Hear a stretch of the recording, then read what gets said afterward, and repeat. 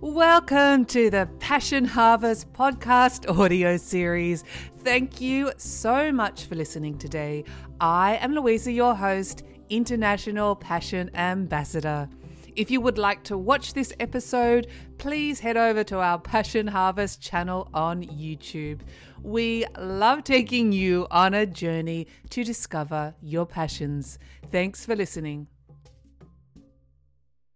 Hello, passionate listeners and watchers. Welcome to Passion Harvest. Thank you for being here wherever you are in the world. I'm so excited about my guest today, Curtis Childs. I know a lot of you have been asking me to interview him, and I finally have. If you don't know who he is, Curtis Childs suffered a period of intense depression that led him to question God and his lifelong interest in Swedenborgian theology. Curtis recovered from his depression with the help of modern medicine, therapy, and a return to the spiritually uplifting messages he found in Swedenborg's writing. Curtis is now applying his education and desire to help others find peace through Swedenborg's insights by producing and hosting a weekly webcast. He is happiest when he can use Swedenborg's concepts to help someone solve something they used to think was unsolvable. Curtis has appeared on many international radio shows, podcasts, and YouTube shows, and has been a regular speaker at conferences. This is his story, and this is his passion. Curtis, I'm so honored to have you on the show. Welcome to Passion Harvest. Oh, I'm so glad to be here. Thanks for having me. And it's cool to hear that you had some people asking to have me on here. I've had quite a few. Good. Well, that means I'm not just showing up and people are like, oh, no, you have this guy on this time. So that feels good. And thanks for that introduction. It's like a trip down memory lane for me, thinking about, that first bout with depression and how it all started. So it's good for me to get sort of, oh, yeah, right. That's where I am. That's what I'm doing. So it's good. Yeah. And look at where you are now. Yeah, I just getting over like a new bout of depression that I just had recently. Really? Yeah, but I actually did a couple of videos about it here. I find that when you think about the seasonal cycle here. So I'm on the East Coast of the United States, and it's just been like really cold and really snowy here for quite a while. A lot of the world goes through those cycles. Everybody goes through the day-night cycle. And I find that life does that too. And that I don't really like the night and the cold when we're in it. But as I come out of that, I'm usually a little bit wiser for it. And I've definitely found that my larger periods of growth accompany the least pleasant times in my life. So it's like a silver lining. There are so many exciting topics I want to cover with you, but I just feel since you brought up the depression and it's so prevalent in our society, do you find the more that I don't even know the term, the more you evolve and connect with yourself, that your bouts of depression, you're able to overcome them quicker? That's a great question. And it's one that I mull over myself because in that introduction to me, it was saying what I'm trying to do is help people solve problems in their lives. And that's what excites me about all the spirituality stuff, and Swedenborg's in particular is, well, anybody, as soon as you have experienced suffering of some kind, and all of us, experience different kinds, you want to help people not go through that. It's just a natural human instinct to I want to find the cure for whatever I just went through. And I would say that absolutely, even if I can't make the negative periods in my life not happen, or shorter, perhaps so, what I think I can really do with the tools that I have is make them more useful. Make it so that when I'm in them, I'm getting more out of them. So that when I come back out, I've gained more empathy, more insight, and I've those experiences. I've been able to take that opportunity to make some of these spiritual concepts, which were maybe theoretical to me before. Now that I've needed them in the trenches, they become real to me. And once they're real, they're this new source of inspiration and comfort. And it's just like some kind of intense training program. So I haven't quite mastered it. Well, it's impossible to know because I go long periods in between. Maybe I would have been having a lot more depression without all this stuff. I'm not going to be able to give a nice, clean answer to that, but I do think, yeah, that it's definitely mitigated it to an extent, and certainly made me understand the context better and get more out of it. And I find whenever I share my stories of what I'm going through personally, that's often what resonates with people really strongly. So that's like a use in it right there, is just being able to say to people, yeah, a lot of us struggle with that. And I love that. I don't want to term it bad, but I love how you're transforming your experiences of depression into something really positive and also to help others.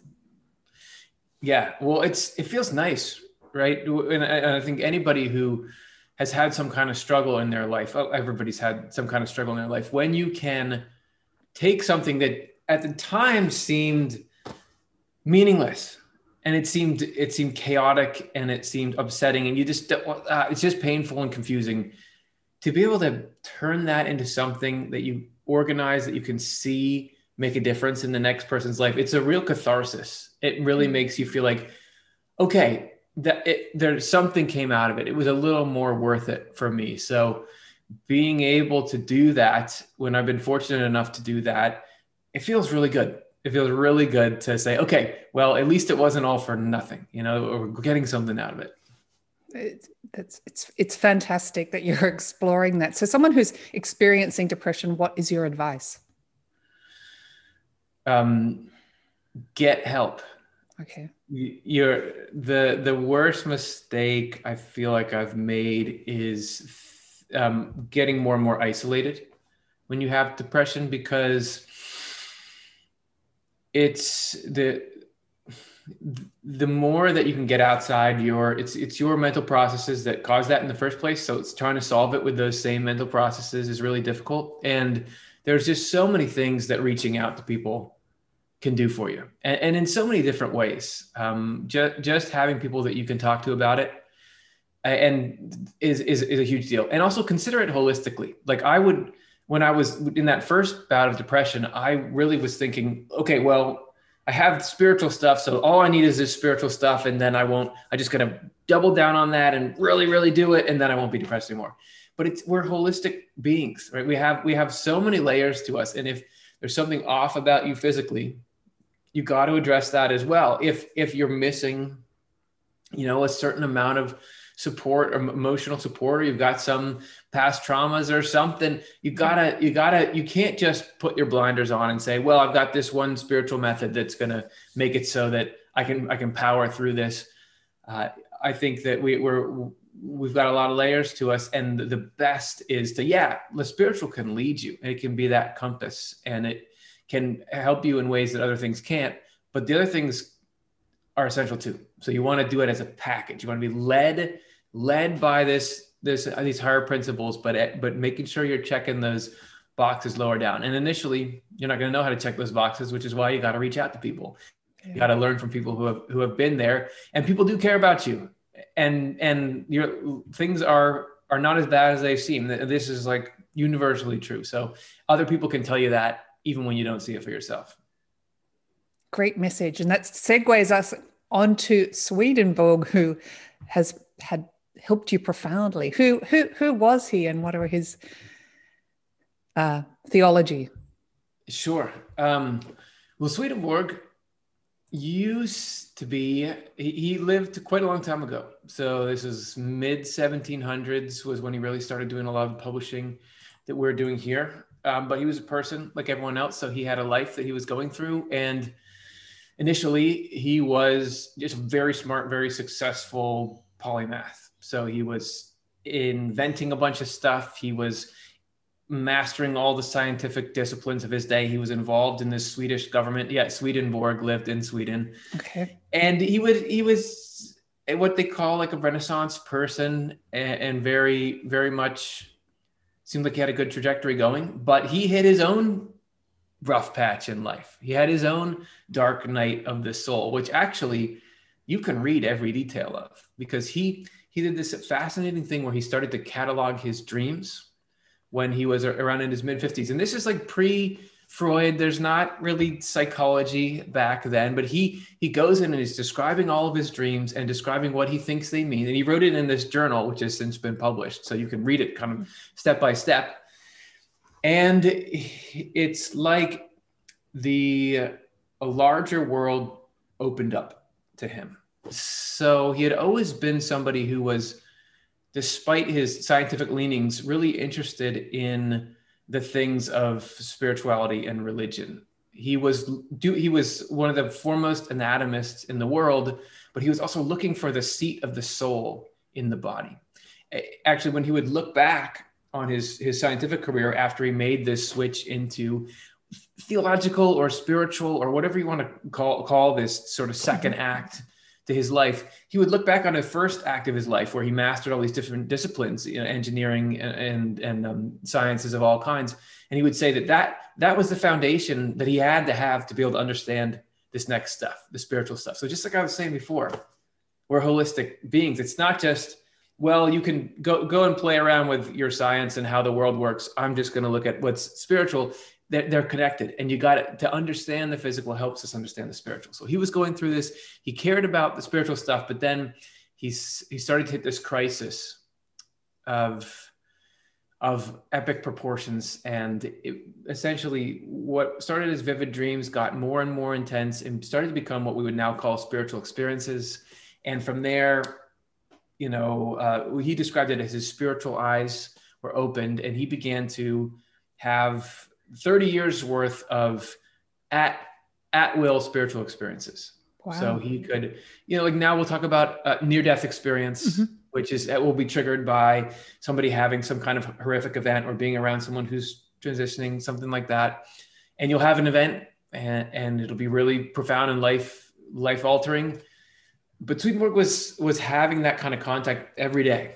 And he started a new journal called his Journal of Spiritual Experiences, where he just, for years and years and years, just talks about what he encountered that day, and what he learned about this, how the spiritual side of life and how that influences the physical. And to try to say, oh, here's what he wrote about is really hard, because he wrote about everything.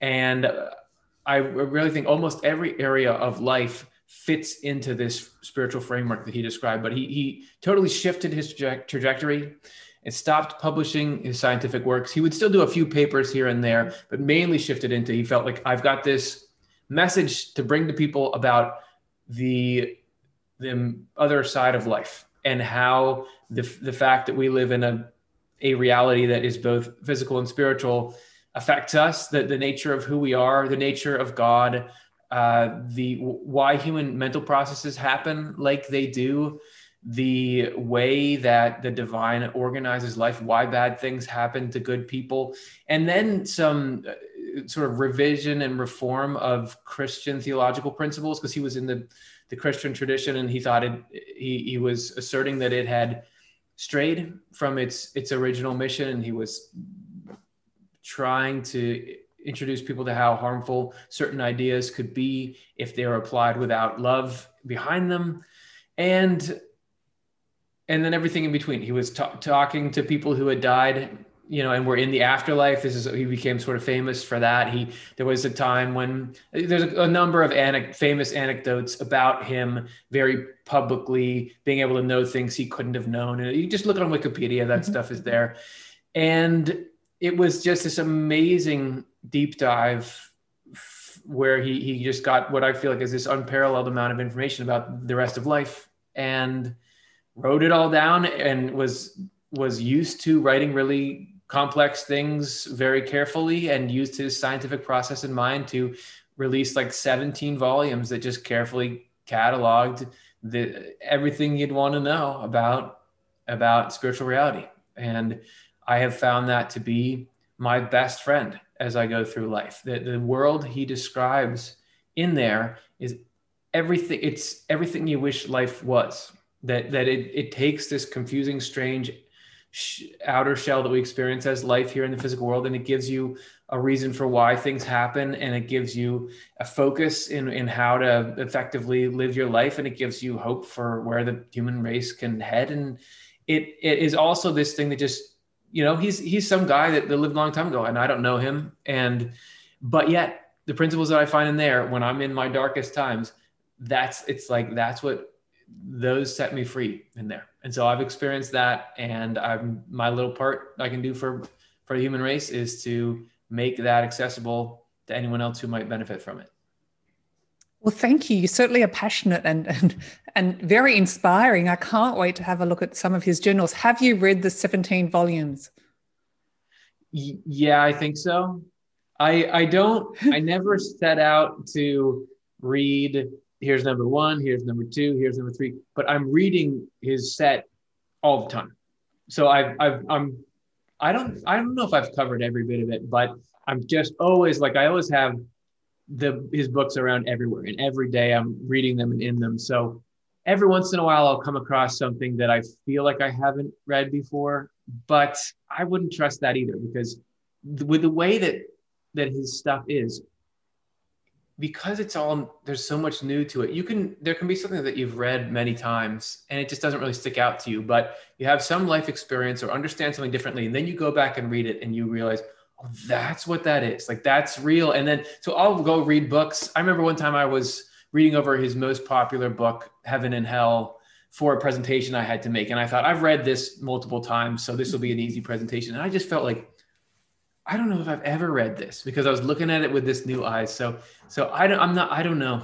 Have I read all the books? I don't know. Nobody knows that. Great answer. And in each moment, each day, you're a different person. So you're going to have a different experience of reading the book. Right. I'd like to ask you a couple of questions. I know you've done talks on this about his philosophies. The first one is, you've talked about what it feels like to die. What does it feel like to die? It's not so bad. Well, and you can go to any account of a near-death experience, and you can get what is a really crucial principle, which is that just because something looks horrific doesn't mean it is for the person who's going through it. I mean, how many of us, when we feel despair about life being this cruel, unfair thing, how many of us are thinking, well, what about these people that die in these horrible ways? And we think about the suffering that they must be going through. And I was once interviewing a paramedic who was on an ambulance for his career or for a long time, and would go to all these horrific accidents. And he said that for the little things, yeah, people are feeling it, but the really big tragic things that people go through, almost invariably, either they don't remember it or they had some kind of spiritual experience when they're having it. So it's this principle that Swedenborg carries through, and he talks about the dying process. And he says that he didn't have a traditional near-death experience in that he had some accident and was disrupted physically, and so did that. But he describes in detail in two different places. I think it's the same experience he's talking about in two different books. Where he says he was shown what the dying process is like, but he says, I was placed in a state where I was still conscious enough. I'm paraphrasing. I was still conscious enough to be able to remember what I was going through, but my body was shutting down like somebody would shut down if they were dying. And he talked about this really gentle progression that he went through. So initially he could just feel like a shutting down of his physical senses and a quieting of his breathing, right? like somebody's body who's slowing down. He could start to feel a really subtle spiritual breath, though. He asserted that you've got a physical body and you've got a spirit, and your spirit is not just in your body in general, but it's in every little part of your body. So it has the same characteristics and shapes, and it does the same functions, albeit on a spiritual level rather than a physical level. And we could get into what he means by that later. But he said he started to feel like a pull, like a drawing out from the body. And initially, the state of mind that he was in was really more a state of heart, that you're just down to the core things that you love and believe in, and not a lot of intellectual activity going on. And he talked about being surrounded by angels during this. And to him, what he means when he says angels is this is somebody who was like you or I at one point, but now is in the life after death and is just really like all the spiritual growth we're trying to go through. They're like in the master class. So they're just really the most loving, wise people you can imagine. You just think about who's got this. And he said that's the sweet spot. It's like somebody who really like, think of if you're going to go to a doctor because you have something you need to get taken care of, it's nice if the doctor is really kind, but if they don't really know how to help you, that doesn't do it. If the doctor knows their stuff, but doesn't care about you and isn't taking the time to listen to you, that's not really going to help. The thing you really love is when you can tell this person cares and is really competent at the same time. So this is love and wisdom together. So he had these, what he called the heavenly angels, or the most like heart love centered angels around him as he's in this state. And he could feel them almost like shepherding or curating his thoughts so that nothing disturbing would reach him while he's in this vulnerable state of transitioning into the afterlife. And he says that as he began to stir from that, he moved into a state that he called the spiritual state, which is where you're starting to sort of wake up and be able to think a little more and start to look around and use your physical senses. He said that then there was this different kind of angel. He called them spiritual angels that came in. And that's where he said it seemed like a covering was rolled off of his left eye, and that gave him the use of his spiritual sight. So that's what we call our channel, Off the Left Eye. That came out of that story. Yeah. A funny story is when I was starting the YouTube channel 10 years ago, a long time ago, I was like, okay, I'll start a YouTube channel about Swedenborg stuff. Nobody knows what a Swedenborg is. I don't know. We want to name it something that might be interesting but not going to scare anyone away. So I just started looking through one of his books, and that phrase was there. And I thought, oh, that's cool. And so we stuck with it. It's a good name. Yeah, it's fun. And it has a lot of meaning because also like the everything with Swedenborg about the human body, there's a deep significance in it. So the left eye, the sight corresponds, as he would say, to understanding. So just like physically, if you want to understand your environment, you look around. So spiritually, our spiritual sight is the way that we understand life. So there's an analogous role to the spiritual part of us in sight. So to have in the left side, Swedenborg actually preempted the modern brain science understanding of like the hemispheres. So to him, the left side was this intellectual thing. So to pull a cover off of the left side is like seeing things clearly, understanding things as they really are. So on the channel, we're trying to help give people the option to use some of these tools to try to do that. And so I really like it and it's the left side. The right side is the volitional, like the emotional side. We can't make anyone care about anything. We can just equip you with the tools, and then you go out there and take the action and do the stuff in the world. So Swedenborg was waking up, had that. And he talks about, after that, you just meet with a lot of love and care. Everybody does. Doesn't matter who you are or what your religion was or whether you lived a kind life or an unkind life. Initially, everybody is deeply cared for and given every comfort and hospitality. And then it's up to us. I mean, up to what we really love and care about. If we love people and we love caring and we love service and community, we want to stay around that. If we love material gain and being superior to other people, we don't want to be around that. But the next steps are where we go, and what we do is up to us. But the initial process is this really careful, really thoughtfully curated transition. I guess is a little overused, but transition from one life into another. And you've talked about this before, but heaven and hell, is there a heaven and a hell? Yeah. I mean, his most popular book is called Heaven and Hell, but I think it's a lot, what he means by that is a lot different than what most people would think of as heaven and hell. And this is something you'll find if you spend time in Swedenborg's material, is that he'll have a lot of concepts that sound familiar and have superficial similarities to the traditional understanding of them, but are actually quite different. So everything spiritual starts with a state of mind. So the physical world is structured by physical laws, right? That's why everything is the way it is, gravity and whatever. I'm not a physicist, but we all know that it's structured by those sorts of things. But the spiritual world is structured by spiritual laws, and the spiritual part of us is the part that thinks and feels. The conscious part of us, according to Swedenborg, is the spirit. So everything there is based around the kind of stuff you experience in your heart and your mind. So if you talk about heaven and hell as places, the places there only exist because of places inside the heart and mind. Like sort of here, like your surroundings can make you feel a certain way. There, how you feel makes your surroundings a certain way, if that makes sense. So heaven is a state of loving usefulness, is how he describes it, which is not that elegant of a way of saying you love to help.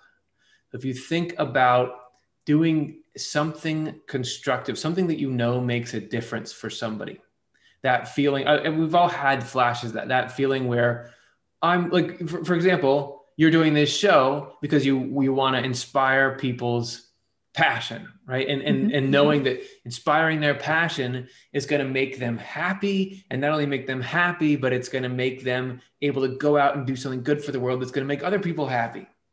And so that feeling, if you can hear back from somebody who writes you in and say, you helped inspire my passion, or if somebody writes into my channel and says, this is really great, there's two ways that I can take that. There's the heavenly way and a hellish way. I can take that. So the heavenly way is I'm thinking, wow, am I glad that person is happy? Because I know what it's like to need a little bit of extra help. And I'm just thinking about their life being better. And that's exciting. That can really be exciting, right? So that is heaven. That feeling is heaven. And that can be, developed in all of us and brought out to where that's like the primary joy of your life is whatever your role in society or the world is, knowing I'm going out and helping people, and that's exciting. It's not the only thing I love, but it's the thing I love the most. It's like the thing that's driving me, and everything else, like, well, my how much I love my own reputation or how much I love sensory gratification, that's there, but it's lower down. It's not what's driving me. Hell is the opposite of that. Hell is when if somebody writes in and says, Curtis, this was really good, it makes me think like, well, look at that. Look at how great I am. Look at how much better I am than this person who's writing in and needs that help. That's the beginning of it, right? And if what I care about is myself and like not myself, but like my eminence or me being greater than other people, that's the beginning of it. Swedenborg also describes it as when the pleasure of evil is felt as good, that's hell. Like when we enjoy harming people, when we enjoy degrading people, using people, anything like that, that is what he calls hell, right? And so in the afterlife, what you love, because so broadly he'll say either you love helping and doing good to people, or you just care about your own interests and you see people as disposable or whatever. What you love is like gravity spiritually. So here, why do things come together? It's because of gravity. I've just been watching this great show about the universe with my family, and it's so cool how these weird laws that we sort of understand, you can explain everything by them, right? So spiritually, there's the same kind of principles, but they have to do with, what's in the heart and mind. So there, love is like gravity. So if you love a particular thing, that draws you toward other people that love that same thing. So people who love serving the common good and love the idea of making other people happy, they gravitate together. And when you get a bunch of those people together, it sounds like heaven to me. You think about if you like you're driving along the highway and you got to take an exit, and you know that everybody in this town you're about to go into, what they care about the most is making sure that that honesty and fairness and justice and love are felt by everyone. I would feel really good going into that town, right? So then on the other hand, if what you care about the most is if you have like sort of an egomaniacal desire to control other people, and have them praise you and be better than them.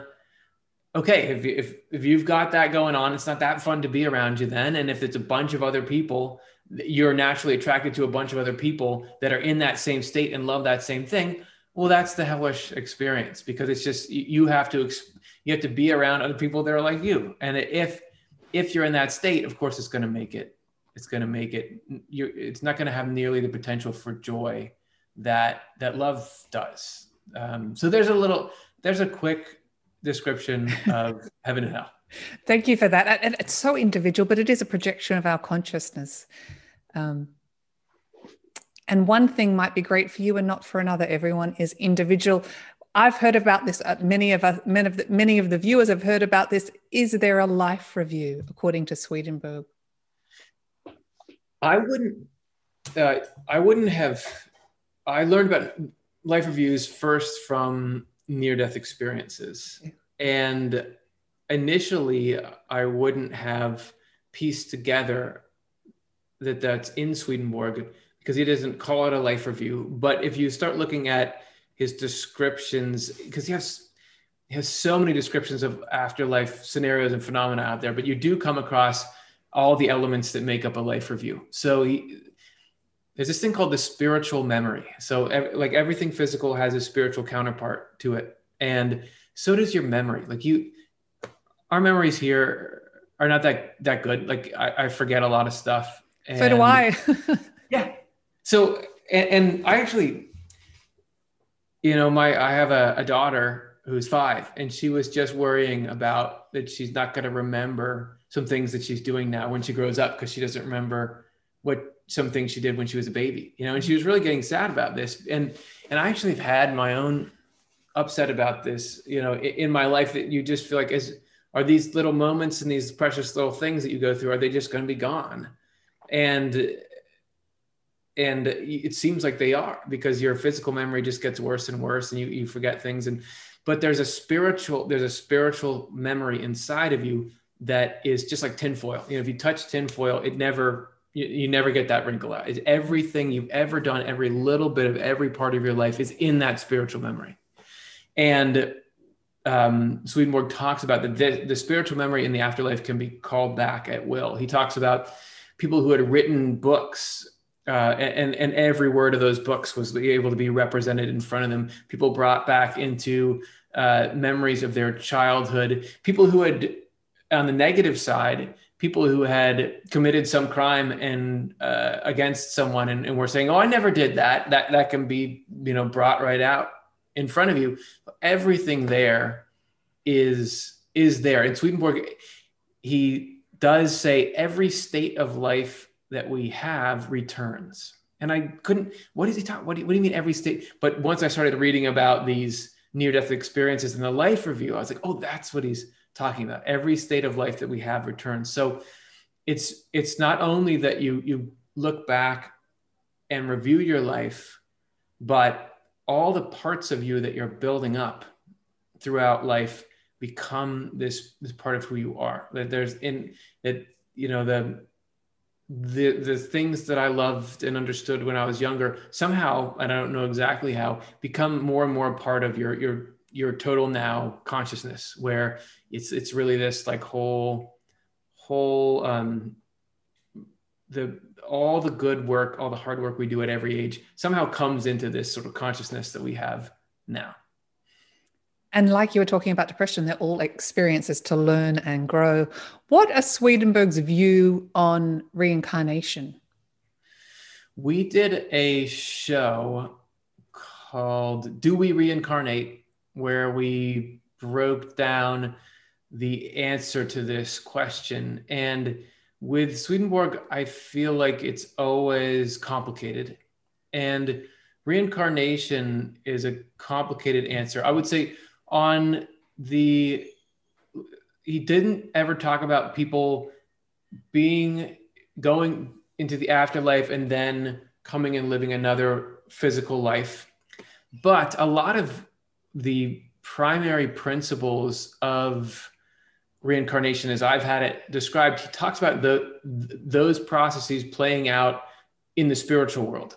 So he'll talk about people who, even angels, like I was talking about before, them kind of getting let down into states where they don't quite remember who they used to be and undergoing more growth and that sort of thing. Like people will talk about reincarnation, us coming back here to learn again, but he'll say that that happens within a loop there. He will also talk about a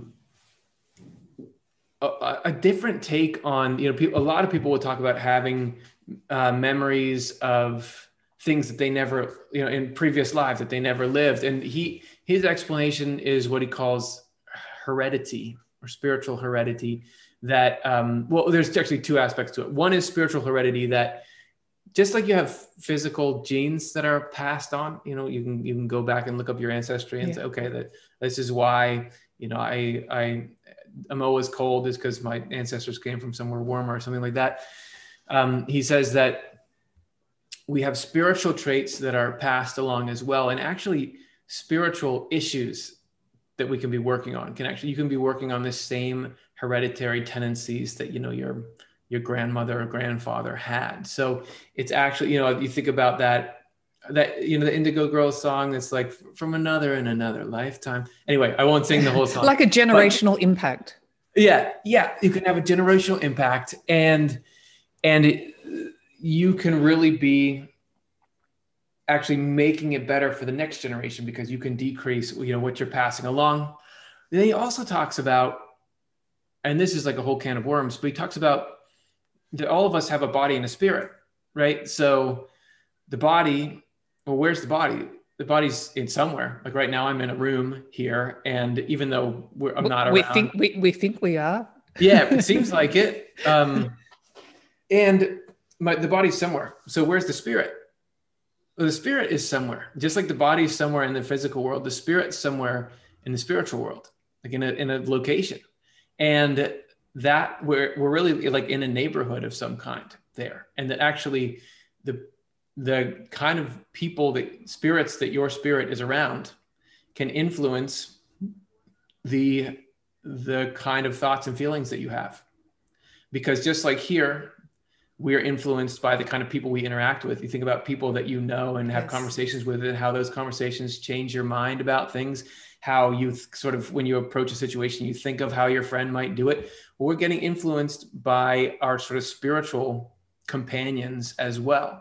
And he talked about even at times us being able to share memories with them. So to him, it was like, this is a demonstration of just how close the spiritual world is to us.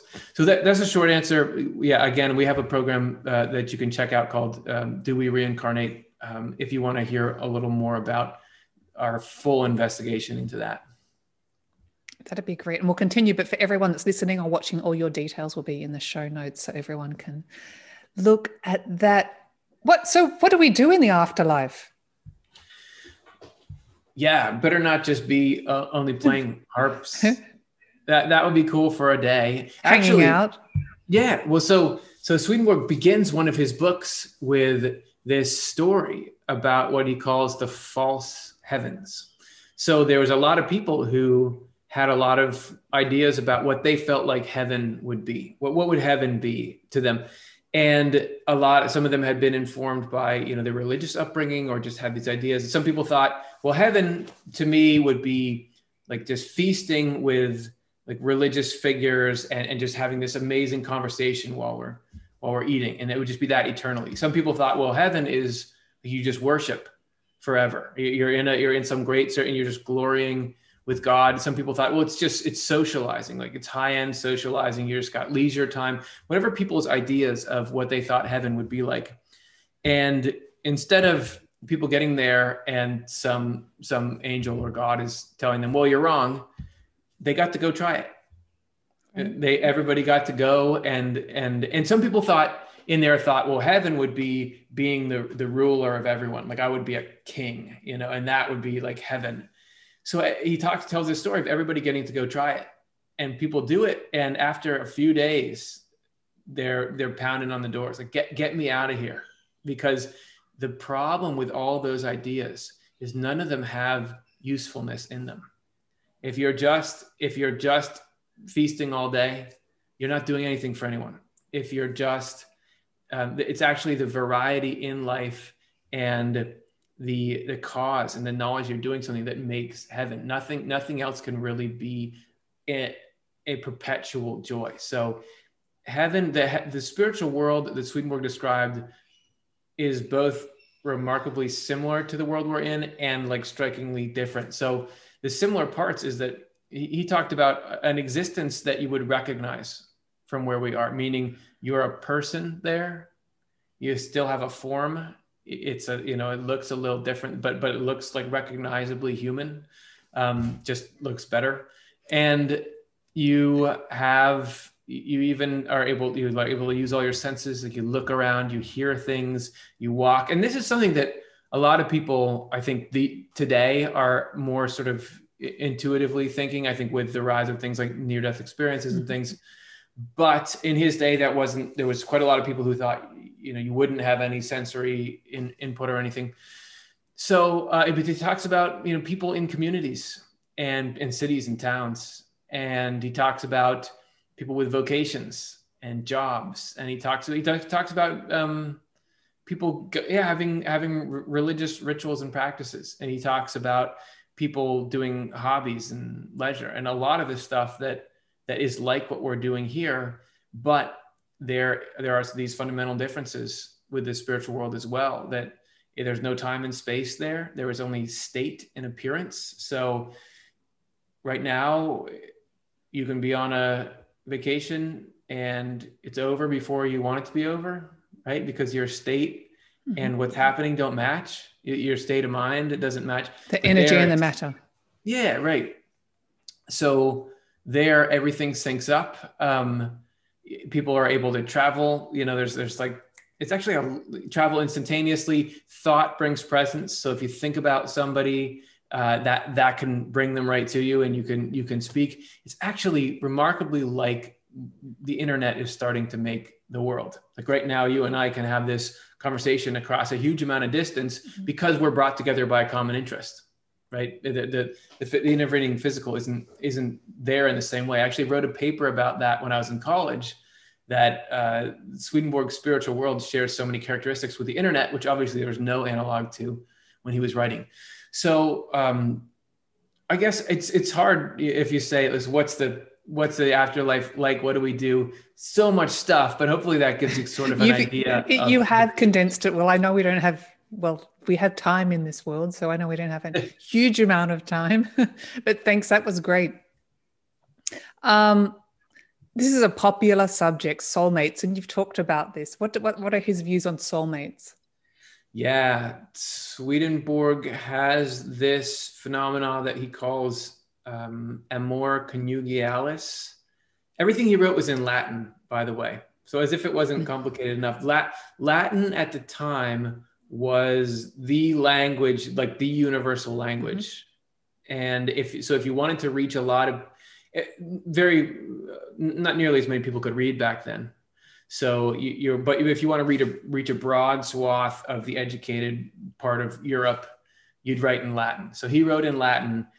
And so we're always, there's the dual translation job of one taking his Neo-Latin words, which is no longer a functioning language, and translating them into English or whatever language you're speaking, and then trying to understand what they mean. So with that as a preface, amor conjugialis is sometimes translated conjugal love, sometimes translated married love, but I think it syncs up well with the modern concept of a soulmate, or we've done some shows where we call it that. This is, like, think about all the romantic dreams that the human race has about how great it can be to find somebody that completes you and all that. And this is Swedenborg saying, oh yeah, that totally exists. And he talks about this bond that's possible, that he talks about two people becoming one, and people being prepared throughout their life for their partnership without their knowing it.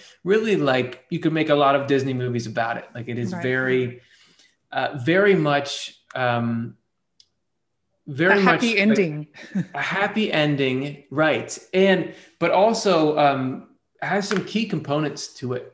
He talks about that it's not something that you can just that you can just have just because you're together with somebody. There's got to be this mutual respect and desire to be together. There can't be any dominance of one person over the other. So if one person is like calling all the shots and the other person just kind of following, that kills it. It has to be based on this actually friendship first, and then from that into all the romantic stuff. And it's something that he says can get better and better forever. And that is like the essence of beauty and love. Actually, all the other beauty and love that we experience comes out of that. Like that is this core thing. And it's actually a reflection of everything is about love and wisdom, as I was talking about before. And there's these two great components of God, which is love and wisdom, or you could call them the substance and form. There's always this joining of two things is like the divine design. And so it's also like the divine joins with the human race. So two people that really love each other can be an image of this great joining. It's this like sort of smallest unit of that. And so that's part of why there's so much power in it. So, and he writes about it quite a lot. And there's definitely something that is exciting to think about, that there's that potential for a human life. Mm. And so in summary, what does he surmise as what is the meaning of it all? What is our purpose here on earth or in human form, in the physical world? Yeah, right. So there's a couple of places where he'll lay out, this is why everything exists. And there's one of them is, he says, God created the universe so that usefulness could exist. That was what I was talking about before, this usefulness, this ability to help. If you look at, which sounds like a strange thing, but then if you start to step back and look at what life is like, it starts to come into a little bit more focus, because the world is a little bit confusing. Why is there so much negativity in it? Why is there so much hardship in it? It doesn't seem to be designed for the most happiness possible to exist, right? At least this level that we're in. Yeah. But I do see a lot of opportunity to be useful. If part of what, because we need help, there is such a thing as helping. And because there's right and wrong, you can make this choice to do what's right. So in one sense, what we're doing here in the world is choosing what we love. And he writes at the beginning of his book, Divine Love and Wisdom, love is our life. What you care about, what your primary purpose is, what your primary goal is, that really makes you who you are. Like that forms the substance of your soul. And throughout our life, we're really choosing, what do we love? And not what do we love like, oh, I love music, but more in a broader sense, do I love, can I come to love this being useful? And you do that through all the different things that you love. So life is a long process of allowing us to shed, if we want it, where we have the opportunity to see the difference between selfish, egotistical, harmful stuff and good, loving, beneficial stuff, and getting to choose. Like both of them give us joy, right? You can get joy out of either one, but which one do you want, right? And us to really understand what it is to love people. So the point of life is to try to develop a taste for doing good things and find your joy in being useful and cultivate it. So you're finding your passion and just, making sure that passion is doing something that really helps somebody. That's the point of life. And the rest is all to support that. That's great. You could be like the passion ambassador. No, I think that job is already being done. You've got your own path. But so how did he detail or explain how we're able to tap more into our spiritual side? I know you mentioned before the left eye, but did he offer some tools that you can talk about? Not a lot of tools for the amount that he wrote. It's interesting because he spiritual experiences were absolutely fundamental to his being able to assemble the knowledge that he assembled. But the view of life that he gives is in what's important in life and how you go about creating the best spirit in you that you can is accessible to anyone, whether or not you can have spiritual experiences. It's really much more about a lot of nuance and detail around the golden rule. But he is, as far as like his processes and how he was able to travel out of body and do those sort of things, they're few and far between. I know he did a lot of work. He definitely cared about breathing, and the different kinds of respiration would lead to different sorts of states. He talks about meditating on various topics. He'll say, I was meditating in the morning on the idea of, there's one where he says on the ideal of married love. And from that, he starts to have this spiritual experience where he gets led by this angel into going and seeing in the spiritual world where there's these people who are deep in that love and what it's like. So he will have these sort of trigger experiences.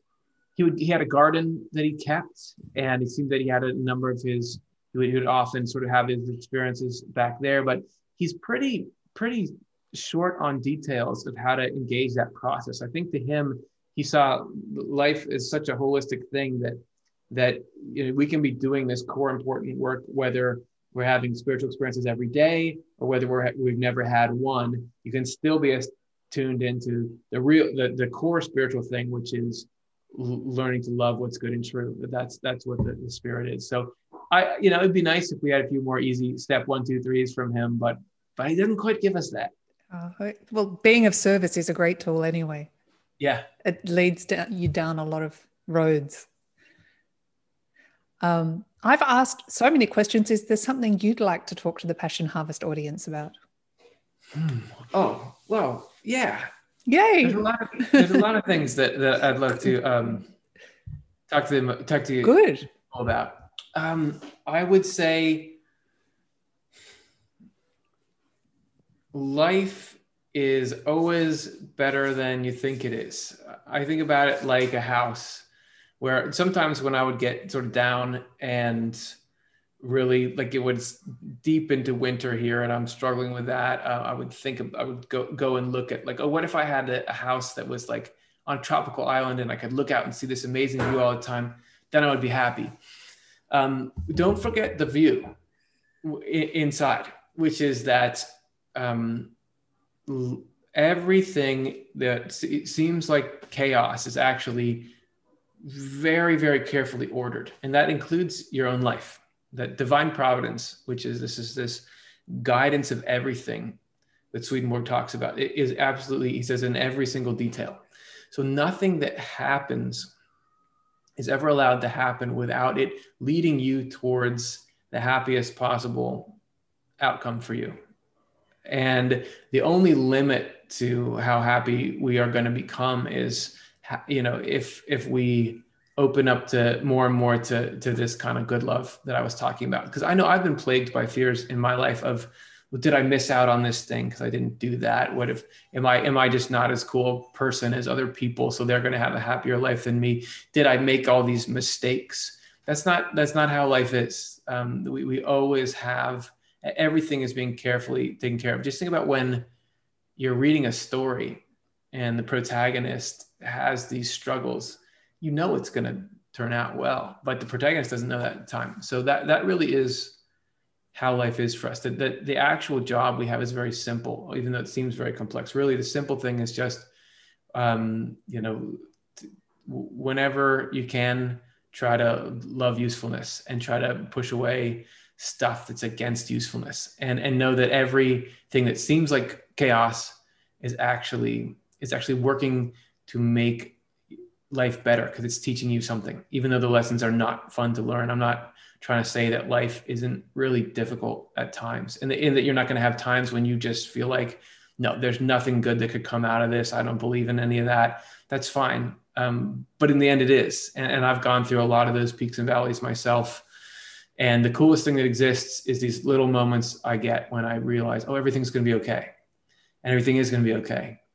And that's just the truth. So I think that's good for us to hold with us as we work through all kinds of difficult times, but it's really just, that's why I love the spiritual stuff in the first place, because it's carrying that message within it. Everything that seemed like it's a loss and that we're never going to recover from this. No, you will. Like, everything is going to be all right. So that's what I would want to say.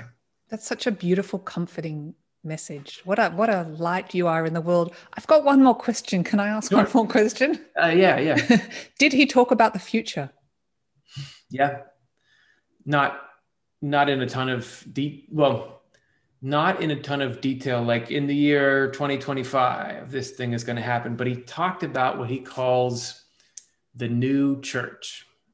Swedenborg uses, like I said, he'll use words like heaven and hell, but they're different than what you think. Mm-hmm. His word church is very different than what you think. He talked about church all the time. He uses the word in a bunch of different meanings, but like fundamentally, a church is a state of heart and mind. So you think about all the stuff in you that is good and true. So all of your principles, your good principles that you believe in and that you follow, and then all of your desires or inclinations to help and do things, all of your good feeling, all that together is the church in you, right? Because this is that part of you that looks to the divine through whatever way. He also will use it collectively to talk about, like, a church is like an era of human understanding. So he'll talk about the earliest church that the human race had, but doesn't mean a single religious institution or even a single religious culture, but it's a certain way of loving and believing that the human race had. And he talks about there's these big phases that we've gone through. The earliest church, he talks about what he calls the most ancient church, then the ancient church, and then he goes on through more recent ones. And he says that we've had these eras where people had this really ideal spiritual configuration where initially life was how you think it would be, where everybody had regular spiritual experiences and revelatory dreams. And when you died, it was just really peaceful. And you knew, right, that you just knew that the person was going on and they could talk to you. It's just like you think life should be. That's how it was. Mm-hmm. But over and over, selfishness and materialism crept in. People became warlike. They started to try to take over each other. And that initial understanding was destroyed. So God had to do this sort of work around to get us back to love and truth, that introduced this new thing, which he called the ancient church. And so on and on, there's been all these sort of course corrections as people have again and again sort of moved towards this negative stuff. But Swedenborg was convinced and saw a lot of evidence in what was happening in the spiritual world, that there's this thing coming down the pike, which is he called the new church, which this is sort of the end game for all this providence, all this human history. It's leading us towards this sort of reconnection to that kind of lost innocence. But just like the human being progresses from what Swedenborg calls innocence in childhood to the innocence of wisdom that you can reach in the end of life, which is when you're in childhood, you're sweet and friendly because you don't know any better, right? You don't know anything else. But you can get in the innocence of wisdom to be sweet and friendly, even though you know the opposite, right? Because you're choosing. There's this new kind of, there's the innocence of wisdom. So the human race is moving towards that. We had this idyllic beginning where that's all we knew. But now we've been through, just think about all the stuff in history, all the tragedies and us turning the wrong way and all that. How we've been trying to learn and grow from it. We've been through this life. Now we're moving towards this innocence of wisdom, where people are going to be able to love each other and appreciate each other in a way that can only come with you understanding what it is that's the opposite of that. So he talks about this new church where people get back, the spiritual and physical world are back talking to each other again, where love is the religion and it's spread across the whole world, and where everybody knows it's no longer a mystery, like what's going on here. It's just there, and usefulness is all around and everything. And he talks a lot about how that's coming. He doesn't say exactly how soon, but he said not too long. And there's a lot of things that I can kind of look at in the human race as we kind of seem to be progressing into more sort of love and understanding of each other, that I think are little symptoms of that shift happening. But he's very optimistic that life is really headed somewhere amazing. And it's good. And he thinks it's going to stay there once we get there. Wonderful. Curtis Childs, thank you so much for being on Passion Harvest. I'm honored and delighted and inspired, and I can't wait to read more about Swedenborg. Oh, that was so fun. Thank you so much for having me. Thanks, Curtis. Bye for now. That is the end of our passionate episode. Thank you so much for listening, and please subscribe, leave a review, tell your friends, and spread the passion. As always, every day may you be more and more passionate.